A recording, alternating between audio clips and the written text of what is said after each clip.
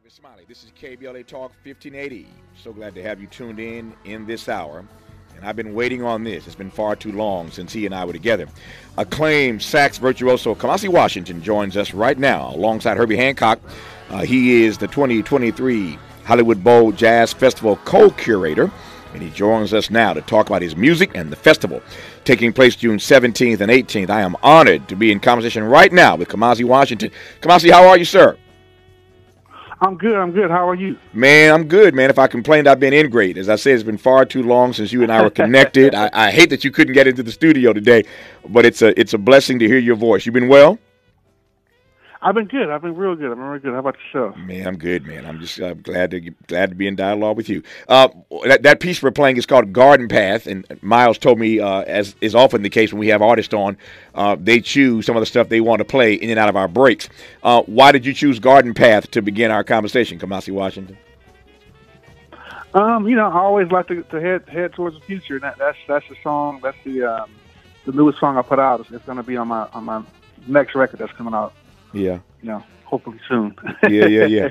When you say that you always want to head toward the future musically, and this is maybe an impossible question, but if anybody can handle it, you can.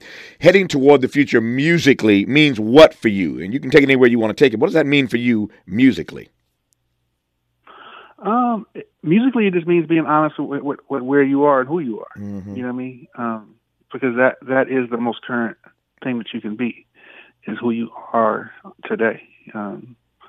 And so to me, I mean, music is timeless, but its representation is connected to who you are. And so you can either kind of connect it to who you are today, or who you were yesterday, or who someone else was. And so I always kind of try to connect it to who I am today. Yeah. Let me start with some big and broad questions, and we'll narrow as we move through the hour.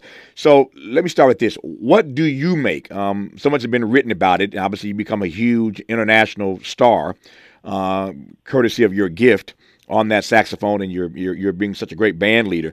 But what do you make of the journey from Hamilton High School to where you are right now? It's amazing. I'm definitely very thankful. And I can say I'm in a rare category of people who have, kind of made it beyond what they dreamed for. When I was a kid, I really just dreamed about being able to make good music. That was really my dream. I just really dream about, I literally dreamed about taking solos that were kind of beyond what I was able to do. And then, I got to a certain level, and I felt like I had some music that I wanted to share with the world. And as I became a young adult, 18, 19-year-old kid, I really just wanted to be able to share my music with the world, and to be able to, I'm a second generation musician, so I grew up around my dad and all of his friends, and so many musicians, great musicians that had music that could have really touched people, never got a chance to share that music. And so I just used to always dream about being able to travel the world and play my music, not just play other people's music, but to actually play my music. Yeah.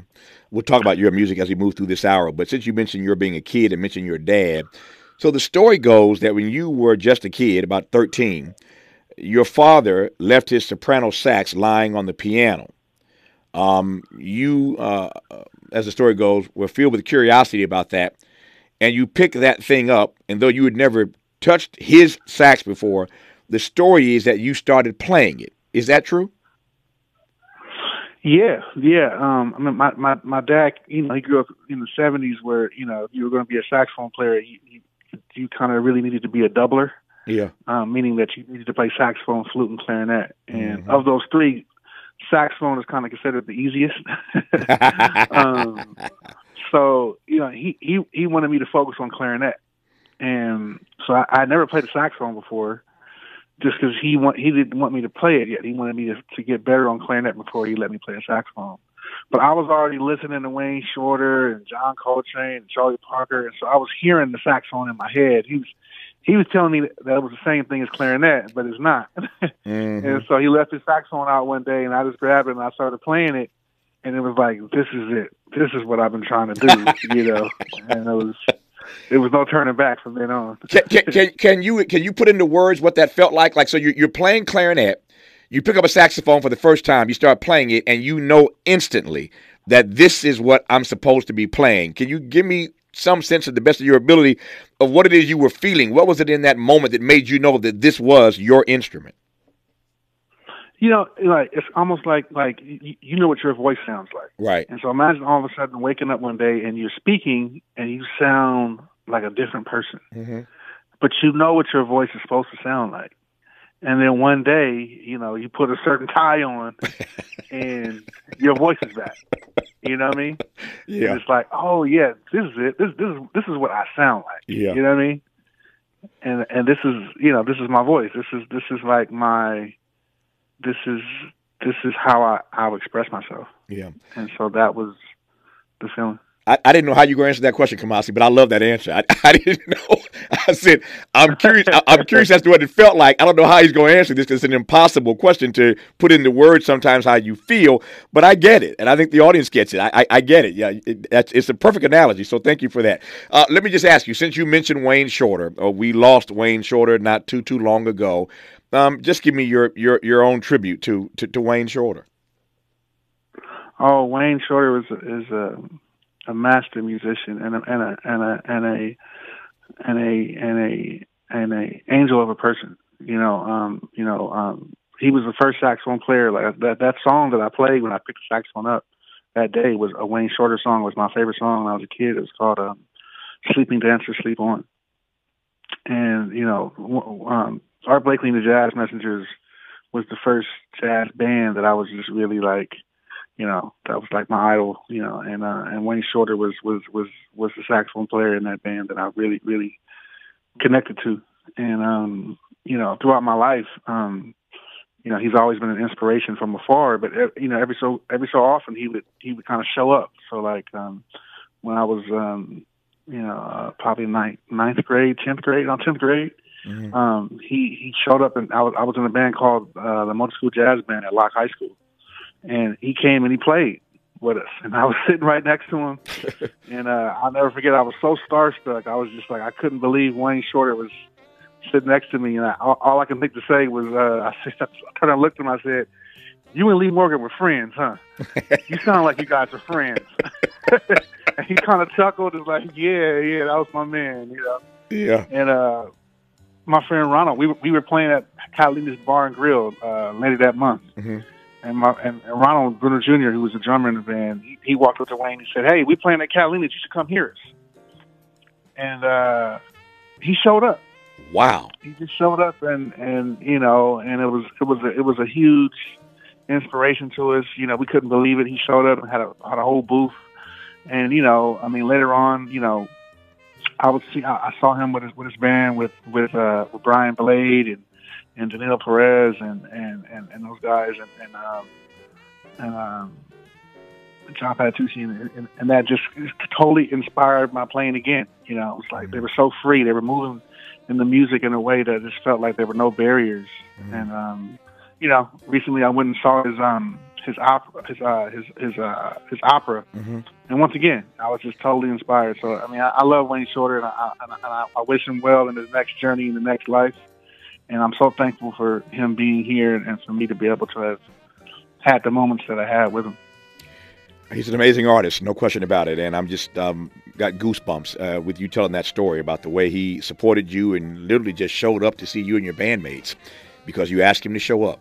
That says a lot about who Wayne Shorter was beyond his prodigious talent and immense gifts. We are playing right now some of the music of Wayne Shorter as we come forward in our conversation with Kamasi Washington and talk more about the Hollywood Bowl Jazz Festival on KBLA Talk 1580.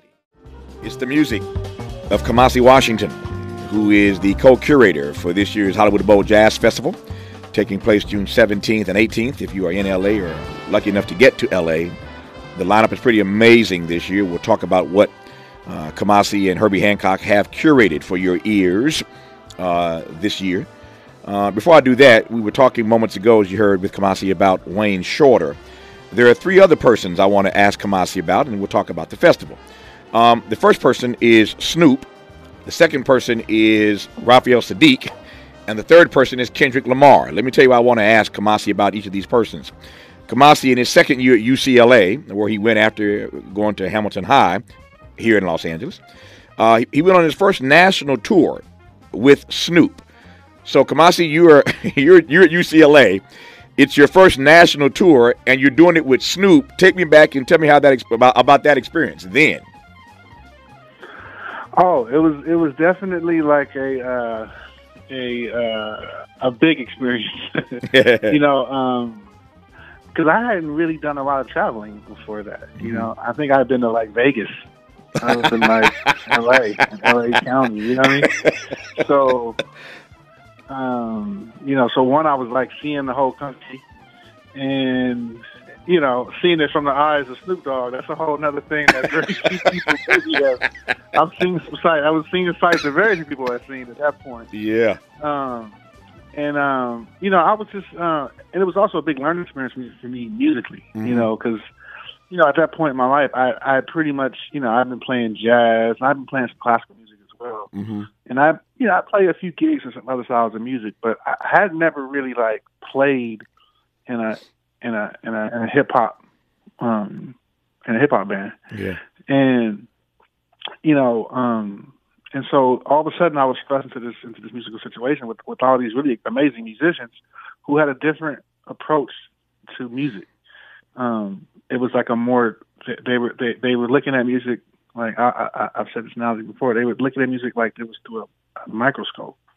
So it was like every note had to be exactly the way they were kind of hearing it. All the phrasing had to be exactly. It was like a microcosm, you know. And so all of a sudden, it's like jazz. I was so used to kind of trying to think in this kind of a broad way and trying to find the notes and the rhythms and the music that was out of the reach of man, you know. And then here I was kind of going to this other place where it was like about really coming into the inner workings of the human musical experience. And so it was, you know, it was an interesting thing. At the same time, you know, learning how to get through the party. Yeah. Yeah, through all the smoke. I get you. Yeah. Let me just ask you before I move on to Raphael Saadiq, and I'll tell the audience why I want to do that in just a second. When you said a moment ago that you're hanging out with Snoop and other artists who see music differently, their approach to music is different than yours. I assume, based on the prodigious, you know, stuff you've already produced, the brilliant stuff you've already given us, that you get turned on by being in situations where you're, you know, collaborating or appearing with or working with or just around people who see music differently than you. That turns you on, it seems to me. Yeah, well, that's where growth comes in. Yeah, you know, growth comes in the unknown in music. You know, and so for me, it was like, you know, that I grew so much in my phrasing and in my ability to kind of hear another person playing and to be able to hear music at a whole nother level playing with Snoop. You know, and like the whole idea of like being like a record head. You know, like Snoop knew so much. He was like a musicologist. You know, he knew every record and he knew all the songs and all the, you know, and it was like, in that aspect too, I had records and I listened to music. Yeah.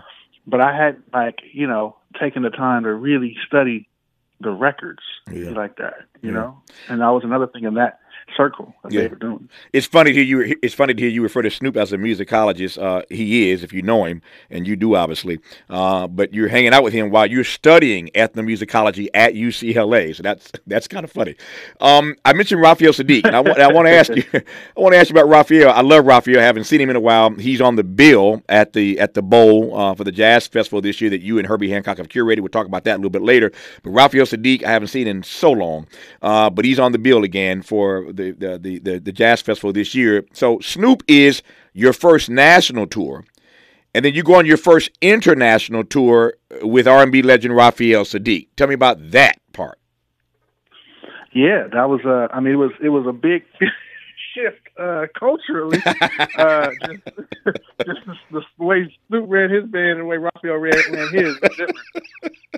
But it was once again, it was a learning experience for him because Raphael is such a brilliant musician, Yes. you know, and he was never, like, the thing with playing with Raphael was that, like, you never know when he was going to change the music, you know, and I've kind of kept that. I caught that bug with Raphael and never let it go, you know. That's part of the reason why I always kind of keep my music kind of like the possibilities are always open, because you never knew when Raphael was going to add an intro or an outro or or a transition from one song to another, and he would just say it in you know, backstage right before we got to go on and play, and you know, he was the first person I was playing saxophone and keys with, and he was the first time I went to Europe, and just style and just another really, like, great musical, like, just kind of guru. You know, I was working with Raphael Sadiq. No, he's a bad boy. And speaking of bad boys, Kendrick Lamar, you worked with Kendrick on his acclaimed 2015 project, To Pimp a Butterfly. There are always these debates about the GOAT, and there are many people who already have Kendrick as the GOAT, even at this point in his career. But talk to me about the experience of working on what has become, what became pretty quickly an iconic piece of work, To Pimp a Butterfly. Yeah, I mean, he's on my list too. Yeah. You know, when Terrace Martin called me to come work on that record, and I was already a huge fan of Kendrick's from years before. Back in the early 2000s, Terrace was telling us about this young guy, Kendrick Lamar. He called him the John Coltrane of rap. And he used to tell us, like, this dude is going to change rap, and it's before anybody knew about him. He was telling us, and then, you know, when Good Kid, Mad City came out, you know, I was like, yeah, he was right. And so when he called me to come work on To Pimp a Butterfly, you know, I was expecting to kind of do something that they were going to, you know, usually when the name broke, you don't fix it, you know what I mean? And so I came in kind of expecting something kind of in that vein, you know. And then I got there and I heard, I mean, they were already, you know, 70% done with the record. They were very far along on it when they came in, and I was just blown away because it was a whole new sound, and it was one of the most amazing things I ever heard. I didn't really know what they wanted me to do. I was like, what do you want me to add to this? Because, you know, Terrace had put so much amazing saxophone work on it and stuff like that. And so he told me, you know, they wanted me to do, because a few weeks before that, I was working on Terrace's record, and I had just finished the Epic. It hadn't come out yet, but we finished it, and so I was letting them hear the Epic, and the Epic had all the strings and stuff. And so Terrace asked me who did the strings, and I told him I did the strings. And so when I came in to do To Pimp a Butterfly, you know, that's what they asked me to do. They asked me to do some orchestral arrangements. I ended up playing a little saxophone on a few songs too, but so we just went through each song. Yeah. And originally I was only supposed to play on Mortal Man, the one, but for him to feel like I understood what Mortal Man was about, he wanted to play the whole record for me, and so he played the whole record down, what they had of the record at that point. And as he was playing it, he ended up saying, "Oh, well, put some on this song too, and this song, and on that one too." And the amazing thing was, you know, they were, obviously, because it's such a high profile record, they were very secretive about the record, so I had to do all my work there. Like, you know, normally I would take the record home and write at home, but instead I was writing there, and Kendrick would literally just sit there on the couch while I was, you know, writing out these strings, arrangements and stuff. And it was really cool because it was so open. You know, he had all these great musicians, and we had all played on a lot of records before. And normally, like, he used to always laugh because you had to sneak the cool stuff onto the records. Yeah. You know, because everyone wants to kind of like simplify you and keep you kind of in this little small box. So you'd have to like trick them and let you put something cool on the rest of the music. I love how you said that. Sneak. I love that. Sneak the cool stuff on the record. You got to sneak it on the record. That's funny.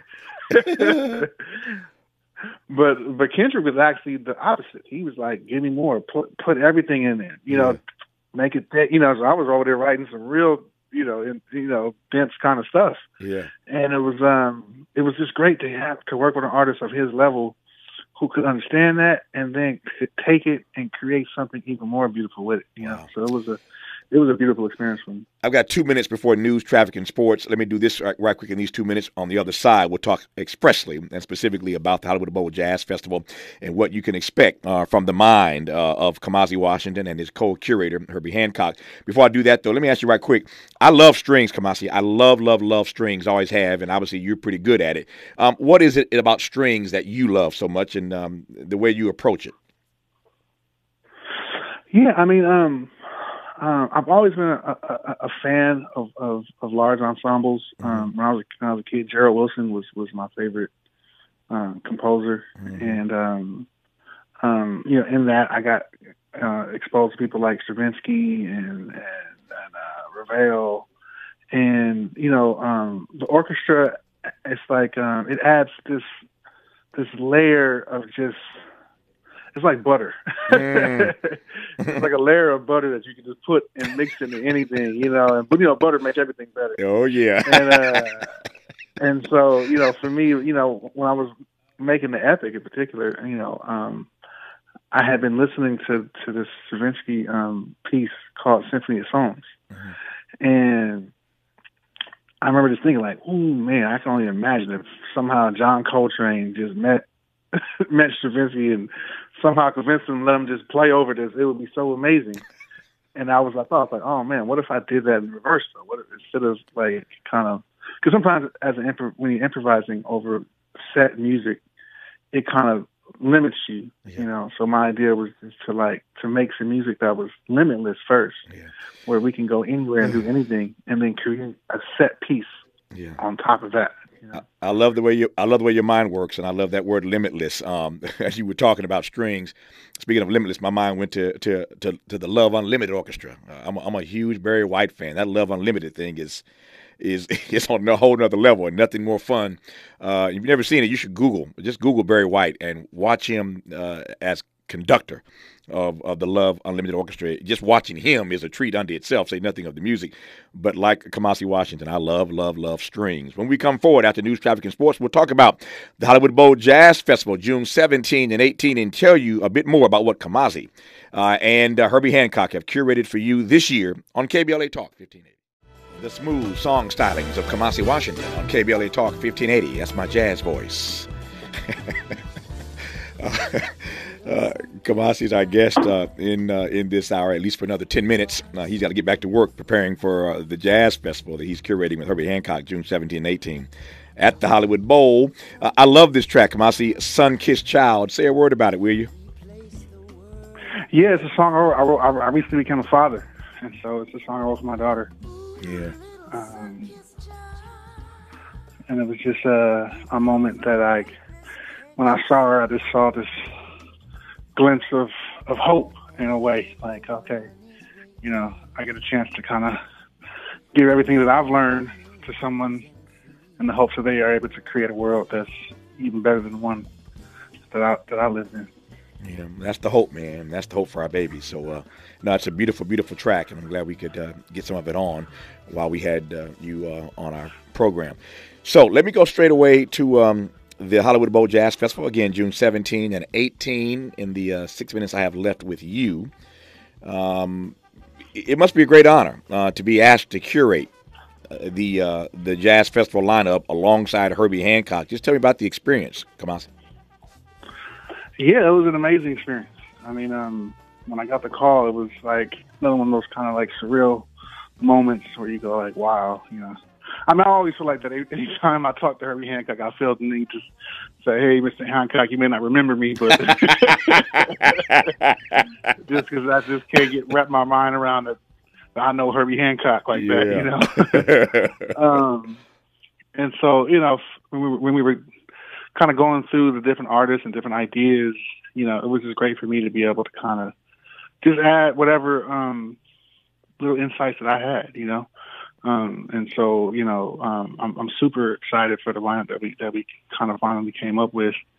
And as you know, we had a lot of names that were thrown out there, obviously, you know, and you know, ultimately, you know, there's only so many hours in a day, so we had to kind of like boil it down to what it is. But it was a really fun process, and to be able to, it's like it's almost like preparing a 7-course meal, you know, Yeah.